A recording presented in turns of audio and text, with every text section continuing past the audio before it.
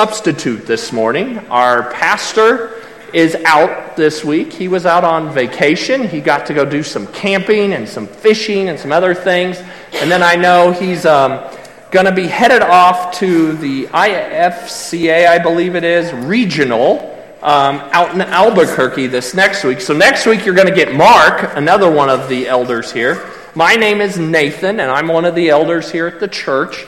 There's me, Mark in the back there. There's Brian, who his wife is sitting right here, Amber, but he works at Rifle Gap State Park, so he's out there this morning. And then, of course, there's Pastor Jed. And so this morning, it was my turn. I drew the short straw. And so I get to be the one who gets to talk to you today about God's Word. And what God had put on my heart is something that I struggle with greatly. My wife would tell you this. I have a bottle of melatonin, the chewy gummies. They taste really good. Now they're actually kind of like an addiction because there's like candy before I go to bed to take them because they taste good to help me fall asleep at night sometimes because I worry about stuff. How many of you worry about stuff? Right? Yeah. We worry about stuff. I don't know why. How many of you remember the old song by Bobby McFerrin where he pounded on his chest and he did everything, right? It was called Don't Worry, Be Happy, right? And he sang this song and it just says, don't worry, be happy now, right? And it's like, oh, I wish it were that simple. He doesn't tell you how to not worry and how to be happy. He just tells you not to. The great thing about our God in the Bible is he talks about worry a lot. It's in there a lot. When I was doing my study for this sermon, I mean, you can see all these little spots I got marked in my Bible, and that's just a few, right? He talks about it a lot. But there was a great parody song that was made about Don't Worry, Be Happy, and I want us to bring that song up real quick. We're just going to listen to the beginning of it. Go ahead.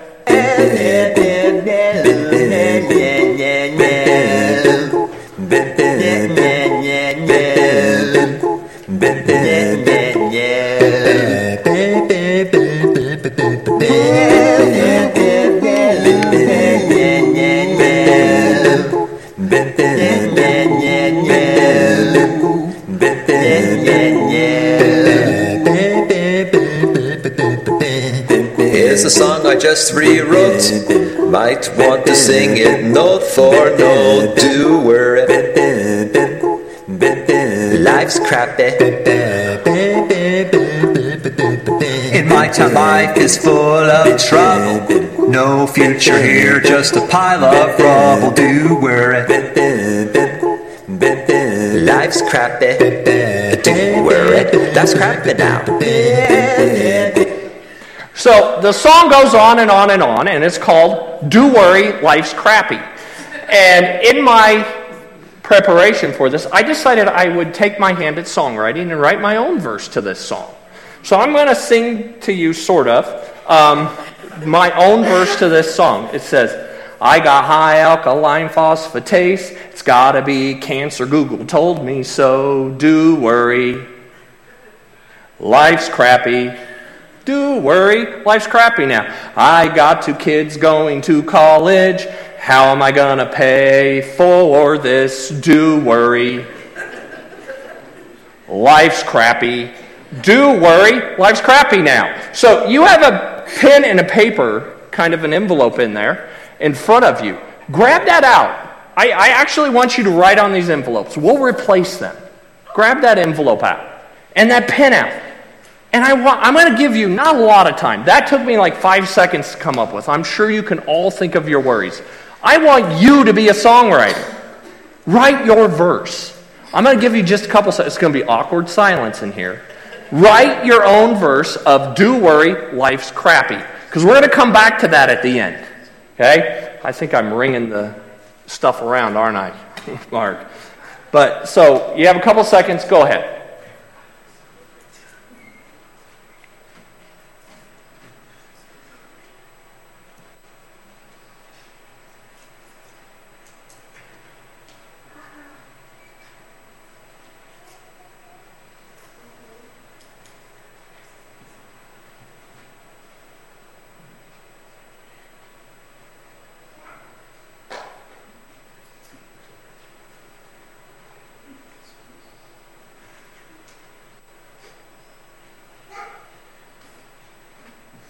All right. I know you're probably still, some of you might still be writing. Anybody want to share what they wrote? You don't have to sing it. Edie. Aches and pains now all the time. Right dying, I'm just not fine. I worry. Life's crappy. There you go. Nice. That was awesome. You just joined the worship team. Anybody else? Now she's got something else to worry about, right? Who else? Anybody else? Share. Go ahead. Let's share. Go ahead, Rhonda. Inflation's rising. There's no end in sight. Rush is coming, but time is ending. The world's not listening. Life is crappy. There you go. Awesome. What else? Anybody else? You don't have to. Kim, share. My knees hurt and my back aches. Getting old is not so great. I worry. Life's crappy. There we go. Right? Does anybody else? I don't want to steal anybody's thunder. If anybody else wants to share. I'll sing Gabby's. Okay, sing Gabby's. Med school sucks. My brain is fried. I hope the patient doesn't die. There you go. I love it. Isn't it great that we can laugh about these things, right? But it's not great that we worry so much. What is worry? It says, giving way to anxiety or unease allows one's mind to dwell on difficulties or troubles. It's a state of anxiety and uncertainty over actual or potential problems. The word that's used in the Bible most of the time in the New Testament, it's used 19 times in 17 verses. And I might not say this right, but it's like Merimano. I think I said it right. Merimano, or something like that. Okay? That is used, and the English translation is worry, anxious, or care. It's also used one time where it seems a little out of context in 1 Corinthians 7, when Paul is talking about getting married. And he talks about, don't get married so that you don't have to divide your mind to the things of the world. It's better not to get married if you can control yourself. And he uses that word, the Mariamno, and it literally means to divide the mind. When we worry, we are dividing our mind between what is real and what isn't real. What God has for us and what he doesn't have for us. And we become double-minded people. Pew Research says that teens see worry and anxiety as the number one problem they're facing. How many teenagers out there agree with that? Worry and anxiety is the number one thing you face. I see some hands going up. Okay? Number one thing they face. Psychologist Robert Lee said that the average high school student today has the same level of anxiety as a psychiatric patient in the early 1950s. That explains a lot. I always knew my teenage daughters needed to be in straitjackets. I knew it! And it's been confirmed. Because they're just average teenagers. And they have so much anxiety. Proverbs 12:25. It says, worry weighs a person down. An encouraging word cheers a person up. Literally, this passage is translated in another version of the Bible as, worry makes a person depressed. When we worry, we become depressed. It brings on depression in our lives. 49 out of 50 states have seen an increase in suicide rates over the past 20 years. 43% of adults suffer from mental health effects of worry and anxiety. So that's about half of you sitting in here are suffering from this at least. Anxiety disorders have jumped more than 12,000% in the last 30 years. I don't know if this one's true. Gabby or Dr. Coleman could tell me this, but this is what I found. You know, Google doesn't lie, right? It says more than 75% of primary care visits are related to stress and stress disorders, going to the doctor. It says 8% of what people worry about is actually real. That means 92% of it will never happen. We worry much about nothing. How many of you may have heard this before, but there was a man who came to work every day. And every day he came to work, and he drug his feet and had his head down, and he's like, oh boy, what's going to happen today? I think I'm that guy sometimes when I go to work. I think people could see it on my face. Oh my goodness, what's going to get hacked today? What network's going to go down? What kid's going to do this? What teacher's going to email me this? What is going to happen today, right? And I'm worried. But then one day he comes in singing Bobby McFerrin, right? He's like, do, happy, yeah. And the coworkers are like, man, what happened to you? And he's like, I decided not to worry anymore. And they're like, what? How did you do that? And he goes, well, I took out an ad in whatever it is, LinkedIn now, asking for a worrier, someone to worry for me. And I found somebody. And they go, really? And they're like, how much do you have to pay someone to do that? And he goes, well, about $5,000 a week. And that guy goes, you don't make that much money a week. Aren't you worried about that? Nah, that's for him to worry about. Right? Because he's cast his worries onto this guy for $5,000. Well, guess what? There's someone we're supposed to cast our worries upon. And he paid a lot more than $5,000 for it. He gave up his life on a cross for us. And his name is Jesus. We are to give our worries to Jesus Christ. And you say, what? This sounds way too simplistic. And you're right, it is simplistic, but it's not simple. Jesus doesn't make anything difficult, but it doesn't mean it's not difficult for us to do it. We're going to take a look at Matthew 11, and we're going to jump, and hopefully I got these in the right order. Ooh, just ripped my Bible. Matthew 11, and we're going to start in verse 25. We're going to read through verse 30 on this one. So the title in my Bible is Jesus' Prayer of Thanksgiving. It says, at the time Jesus prayed this prayer, O Father, Lord of heaven and earth, thank you for hiding these things from those who think themselves wise and clever, and for revealing them to the childlike. Yes, Father, it pleases you to do it this way. My Father has entrusted everything to me. No one truly knows the Son except the Father, and no one truly knows the Father except the Son, and those to whom the Son chooses to reveal him. Then Jesus said, come to me, all you who are weary and carry heavy burdens, and I will give you rest. Take my yoke upon you. Let me teach you, because I am humble and gentle at heart, and you will find rest for your souls. For my yoke is easy to bear, and the burden I give you is light. So, this verse, I want to unpack it just a little bit, real quickly. It says, then Jesus said. So, why did he say that? Well, if you look at the prayer he had just prayed, he said that the Father has entrusted everything to him.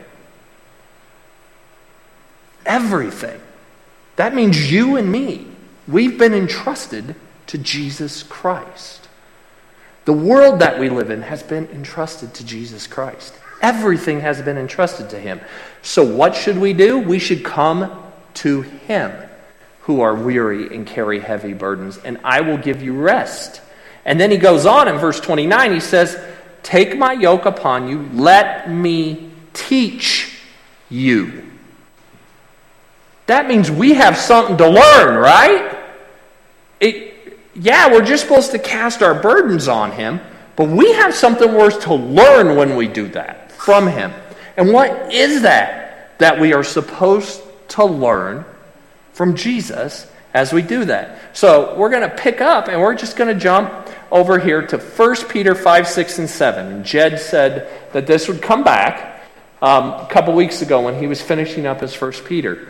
It says, so humble yourselves under the mighty power of God, and at the right time he will lift you up in honor. Give all your worries and cares to him, for he cares about you.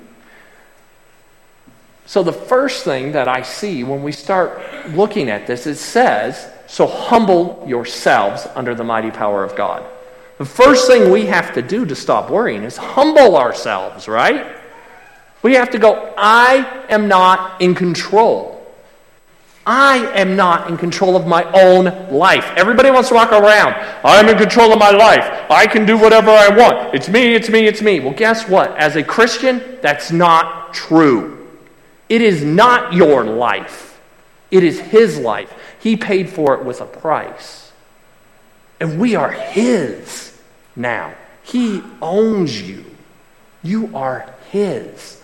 You have to humble yourself and understand that God is the one who is in control.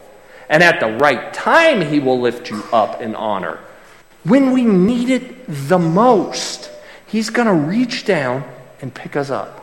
He's not going to let you down. You may be struggling with certain things. You may be worried about all kinds of things.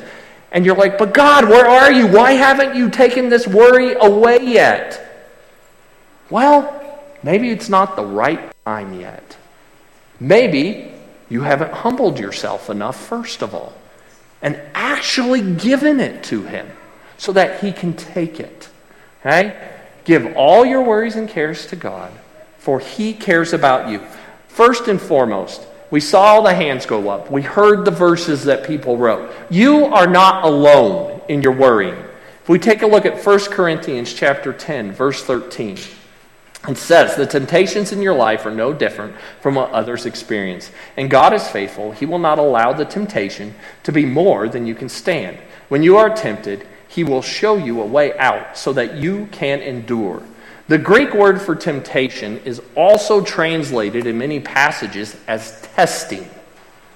So if you look at this and we remove temptation and we put in testing, it says the testings in your life are no different from what others experience. And God is faithful. He will not allow the testing to be more than you can stand. When you are tested, He will show you a way out so that you can endure. We are not to live life alone as Christians. There are far too many Christians who want to be solo Christians. They say, no, I don't need other people. That just seems to be an American thing, especially Western America, where we're like, no, we're independent. We don't need anybody. Me and Krista started watching this thing called Life Below Zero. And it has these people who live out in Alaska, and they do, forget how they say it, it's subsistence living. And so they don't buy anything from a store. Nothing. They make their own axes and tools and stuff. At least the one guy does, who lives up in the mountains, the Brook Range of Alaska. He makes everything himself. And he just lives up there. And he says, I do this because I don't need anybody. That's why I love it. I can do everything on my own. And that's what he says. The Bible says, no, we need each other.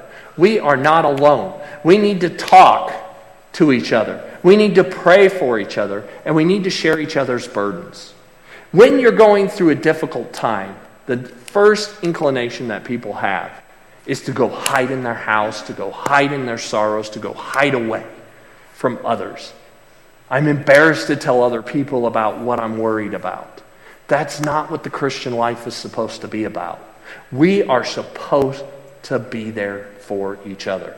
We are to share with each other. We are to talk to each other. And we are to give those burdens to God, as verse 7 says. Give all your worries and cares to God, for He cares about you. And when it says this, it doesn't mean like to throw them, to cast. When it says to cast all your worries in another version, that word doesn't mean to throw.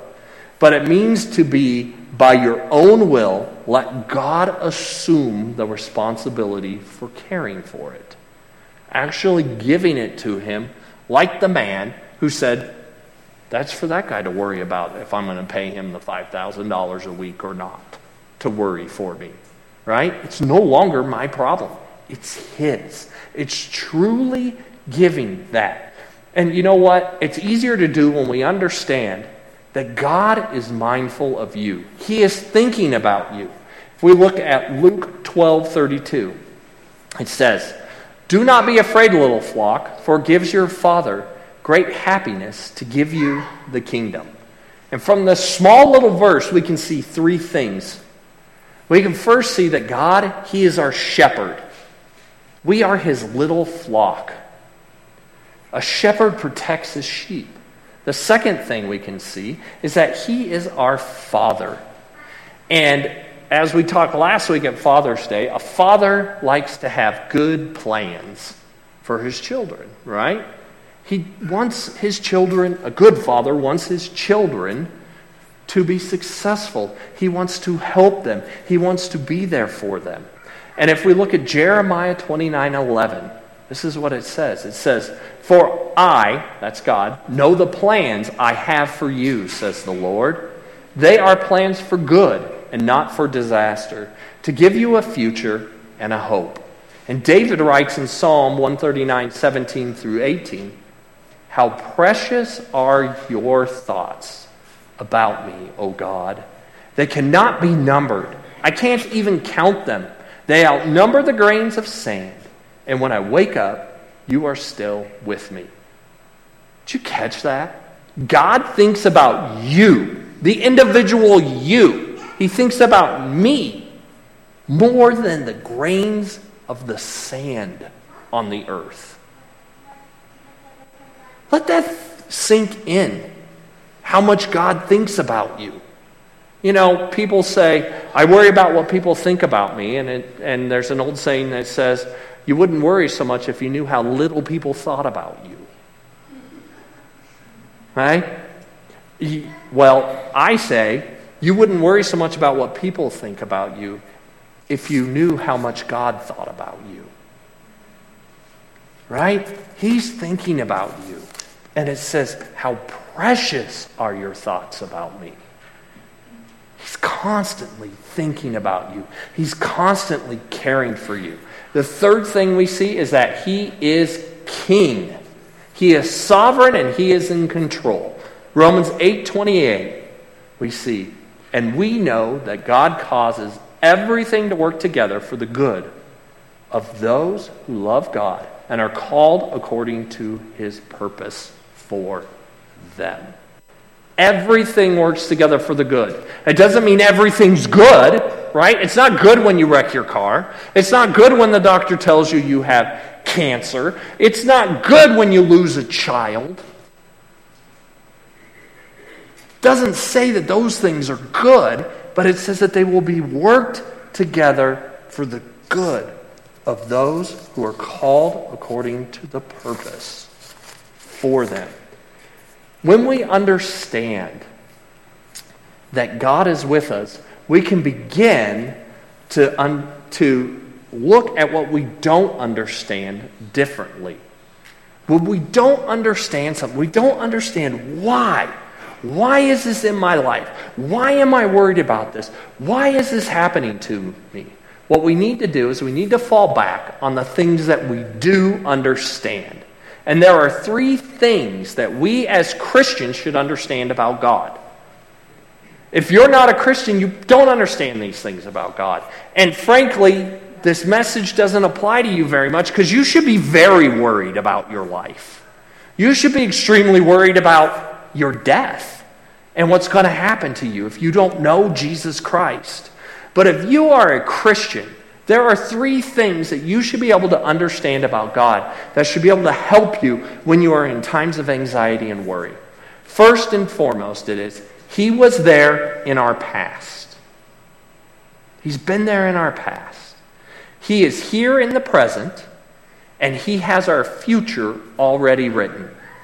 I was lucky enough, he's not here this morning, to talk to Todd this week in the office about this sermon. And he mentioned some author who had written something that he was reading, and I don't remember the name of the author, and he pulled it up on his phone and showed it to me. So I can't give it as an exact quote, but it went something like this.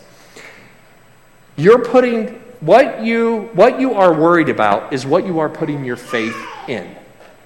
What you are worried about is what you are putting your faith in. You have more faith in it than anything else. And I want to go back to a story with my parents. You guys, most people who come here know that I like to off-road and I like to drive on shelf roads. And that wasn't always the case for me. When I was a little guy, I was scared to death of them. My parents owned an old Bronco 2, one of those little Broncos. And we'd go out to go four-wheeling around Telluride, where my father's from. And we would do this road, which now today I think of it as absolutely nothing. That was called Ophir Pass.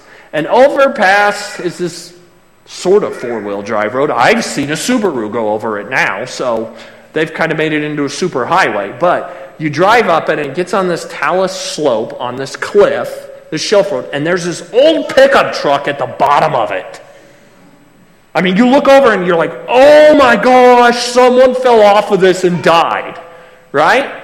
And I would get in the back, the way back where the luggage was.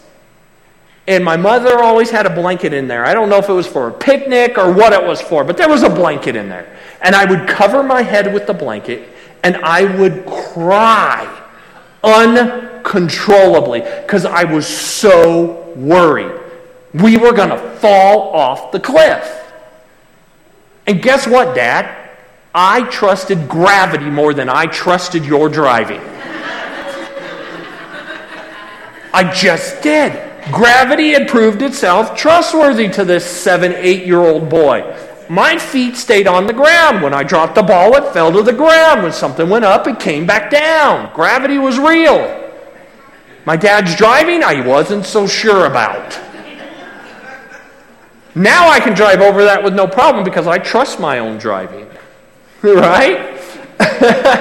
And so what we put our trust in is shown by what we worry about. When you worry about money, your trust is in money. Oh, if I lose all my money, what am I going to do? What's your faith in? Your money. Right? I mean, that conversation blew my mind. When I start to worry about something, I'm taking my trust away from God. How do I know God is trustworthy? So let's go back to these three things. There's many people in the Bible that can show these three things. He was there in our past, He is there in the present, and He already has our future written. One guy that comes to mind is Daniel. You remember Daniel got thrown into a lion's den, right? And he wasn't worried. He was like, God's got me. I'm good. Throw me in there. Guess who stayed up all night and didn't sleep? The king who threw him in there. That's what the Bible says. The king who threw him in, King Darius, is the one who stayed up all night. He was the one who was worried about what was going to happen. Daniel wakes up and goes, man, I had a good night's sleep. How about you, king? Well, he's petting the little lions, right? He exemplified this. Joshua, when he fought the battle of Jericho, exemplified these things. But the person I want to look at in a little more depth is David when he faced Goliath. And we find David's story in 1 Samuel chapter 17. So let me get myself there. 1 Samuel chapter 17. And at the beginning of this chapter, the army of Israel was on one side of the valley of Elah, and the army of the Philistines was on the other side. The army of the Philistines had a great champion. His name was Goliath. Goliath was a mountain of a man. He stood just north of 9 feet tall. He had a bronze helmet on his head and was clothed with scale armor that weighed 125 pounds. He wore bronze leg armor and carried a bronze javelin on his shoulder with a shaft that was as heavy and thick as a weaver's beam and tipped with an iron spearhead that weighed 15 pounds. And here's what he would say to the army of Israel. Goliath stood and shouted and taunted to the Israelites. This is verse 8. Why are you all coming out to fight? He called. I am the Philistine champion, but you are only the servants of Saul. Choose one man to come down here and fight me. If he kills me, then we will be your slaves. But if I kill him, you will be our slaves. I defy the armies of Israel today. Send me a man who will fight me. And what is the army's response? What is King Saul's response? It says right there in verse 11. When Saul and the Israelites heard this, they were terrified and deeply shaken. They were worried. They were a little bit anxious. And this went on for 40 days. He would come out and do this. And they would shake and quiver and be scared. And this happened for 40 days until a boy named David went to take some food to his brothers. So we're going to pick the story back up in verse 22 of chapter 17. It says, David left his things with the keeper of supplies and hurried out to the ranks to greet his brothers. As he was talking with them, Goliath, the Philistine champion from Gath, came out from the Philistine ranks. Then David heard him shouting his usual taunt to the army of Israel. As soon as the Israelite army saw him, they began to run away in fright. So they're still scared, they're running away. So David asks some of the soldiers, what can a man get for killing the Philistine, and why they allow him to defy the army of the living God? Saul then hears of David's question and calls him to come, and we pick it back up in verse 32. This is David. David says, don't worry about this Philistine. David told Saul, I'll go fight him.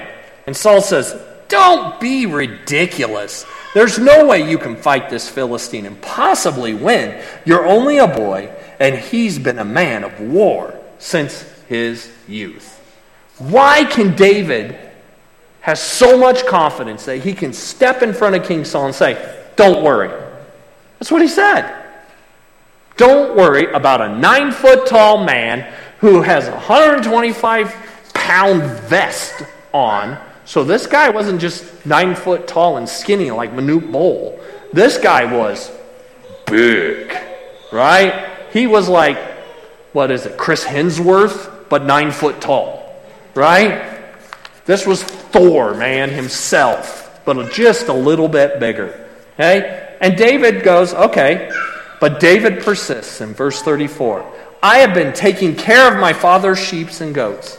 He said, when a lion or a bear came to steal a lamb from the flock, I go after it with a club and rescue the lamb from its mouth. If the animal turns on me, I catch it by the jaw and club it to death. I have done this to both lions and bears, and I will do this to this pagan Philistine too, for he has defied the armies of the living God. The Lord who rescued me from the claws of the lion and the bear will rescue me from this Philistine. He knows what God has done in his past. That's why he can trust God right now. Facing a 9-foot-tall giant, he goes, God did this, I can do that. I trust him. What has God done in your past? What has he brought you through or over or out of in your past? When you begin to worry, think of those things. Think of his faithfulness that he has for you. I can think of when our girls were babies, and I was a first-year teacher or a couple years into my teaching when we finally had faith. And Krista was staying home, and we did not have a lot of cash. And there were a few times where we're like, how are we going to buy diapers or food? Because we don't have the money for both. And a gift card would show up in our mailbox. We still don't know to this day. We have ideas, but we still don't know to this day who would send those gift cards.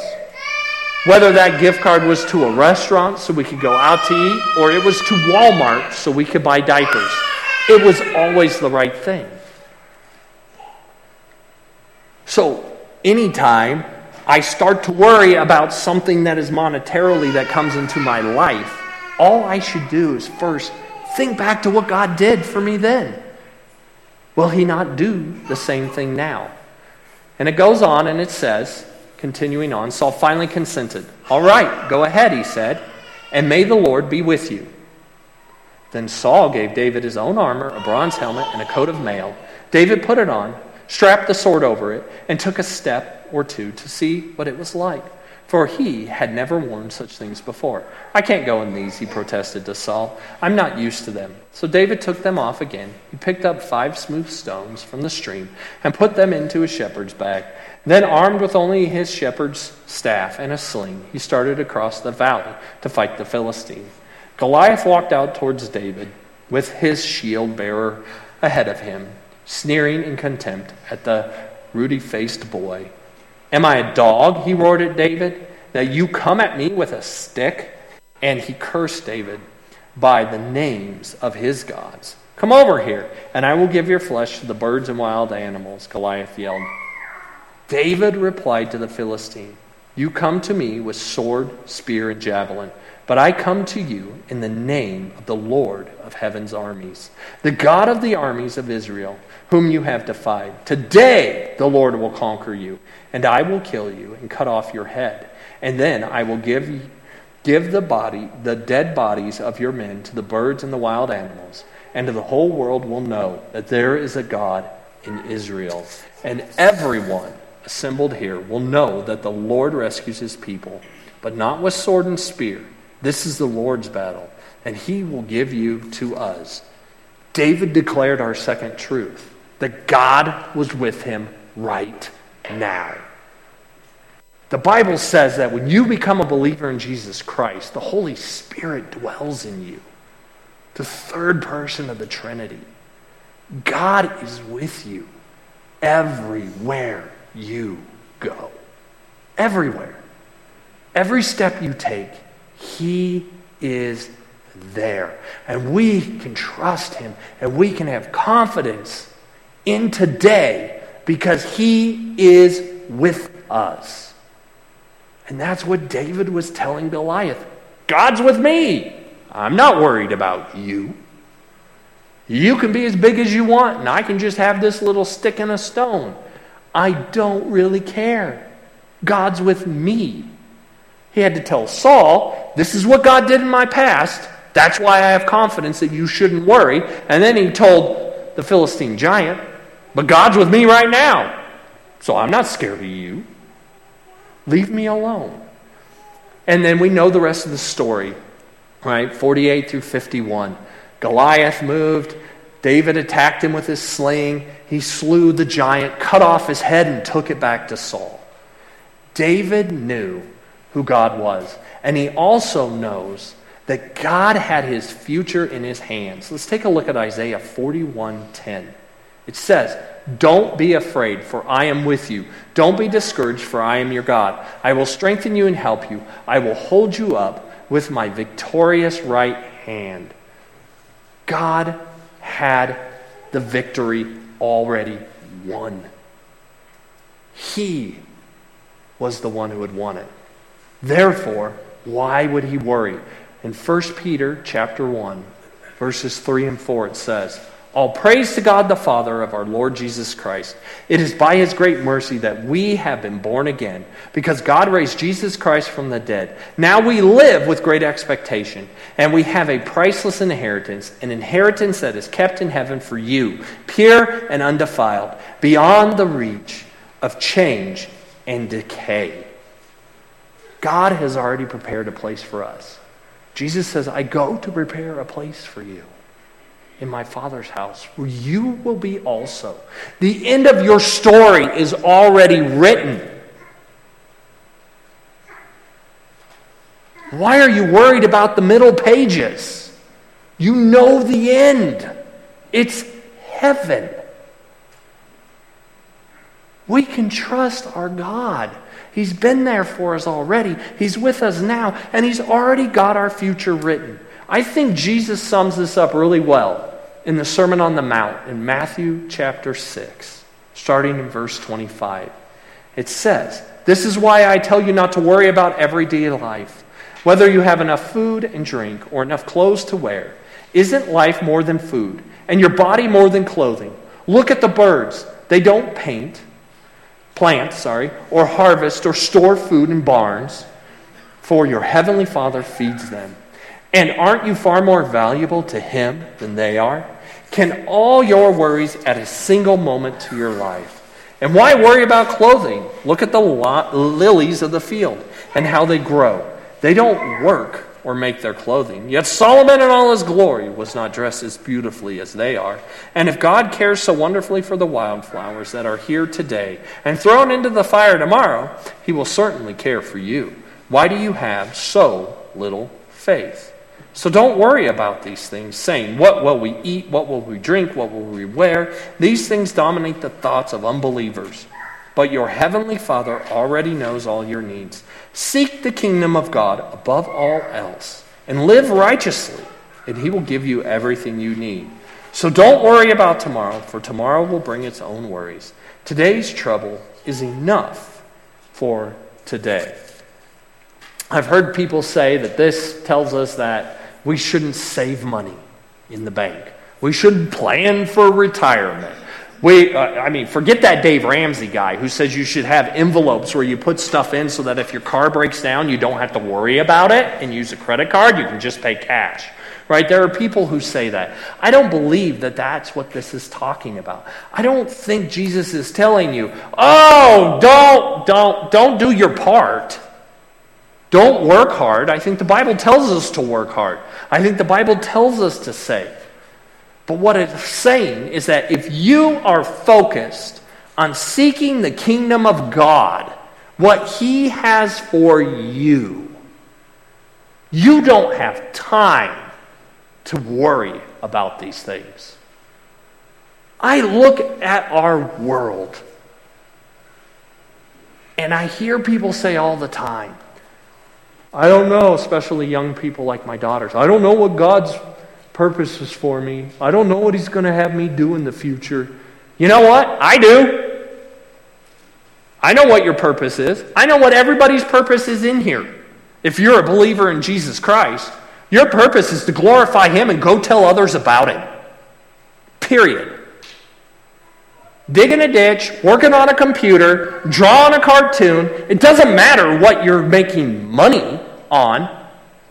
That's not your purpose. Your purpose is to glorify God and to tell others about Him.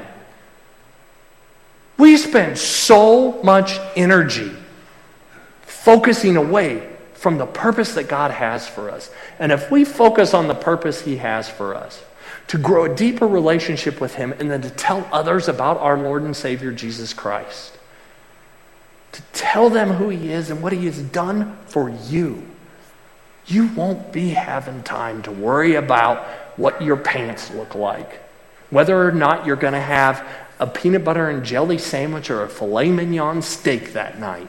You're busy doing God's business. You're busy seeking His kingdom first. And you're busy doing what He told His disciples to do when He said, go and make disciples of all nations, baptizing them in the name of the Father, the Son, and the Holy Spirit. Right? We have a job to do. Let's do our job and let God worry about the rest of it. And we can do that because He's faithful in our past, He's with us right now, and our future is already written, church. Please close your eyes and bow.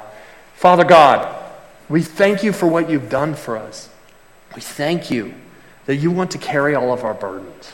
But Father, today, I first want to pray that if there's anybody here this morning who doesn't have peace because they don't have a relationship with You through Jesus, that today would be the day that they can come into that relationship, that they can say, oh God, I know that I've made mistakes in my life and I'm a sinner. And I know that I need You to forgive me of those sins. I need You to cleanse me. I need You to come in. I need You to make me new. Renew my mind. Bring me peace so that I can have that relationship. I pray that if there's anybody here today, that today will be the day that they will reach out to You for salvation. And Father God, for those of us who are children of Yours, I pray that You would help us to rest in the truth of You and to trust You and to understand that You are faithful and to stop trusting ourselves or in other things around us. In Jesus' name, amen. Amen. What a fellowship. What a joy divine, leaning on the everlasting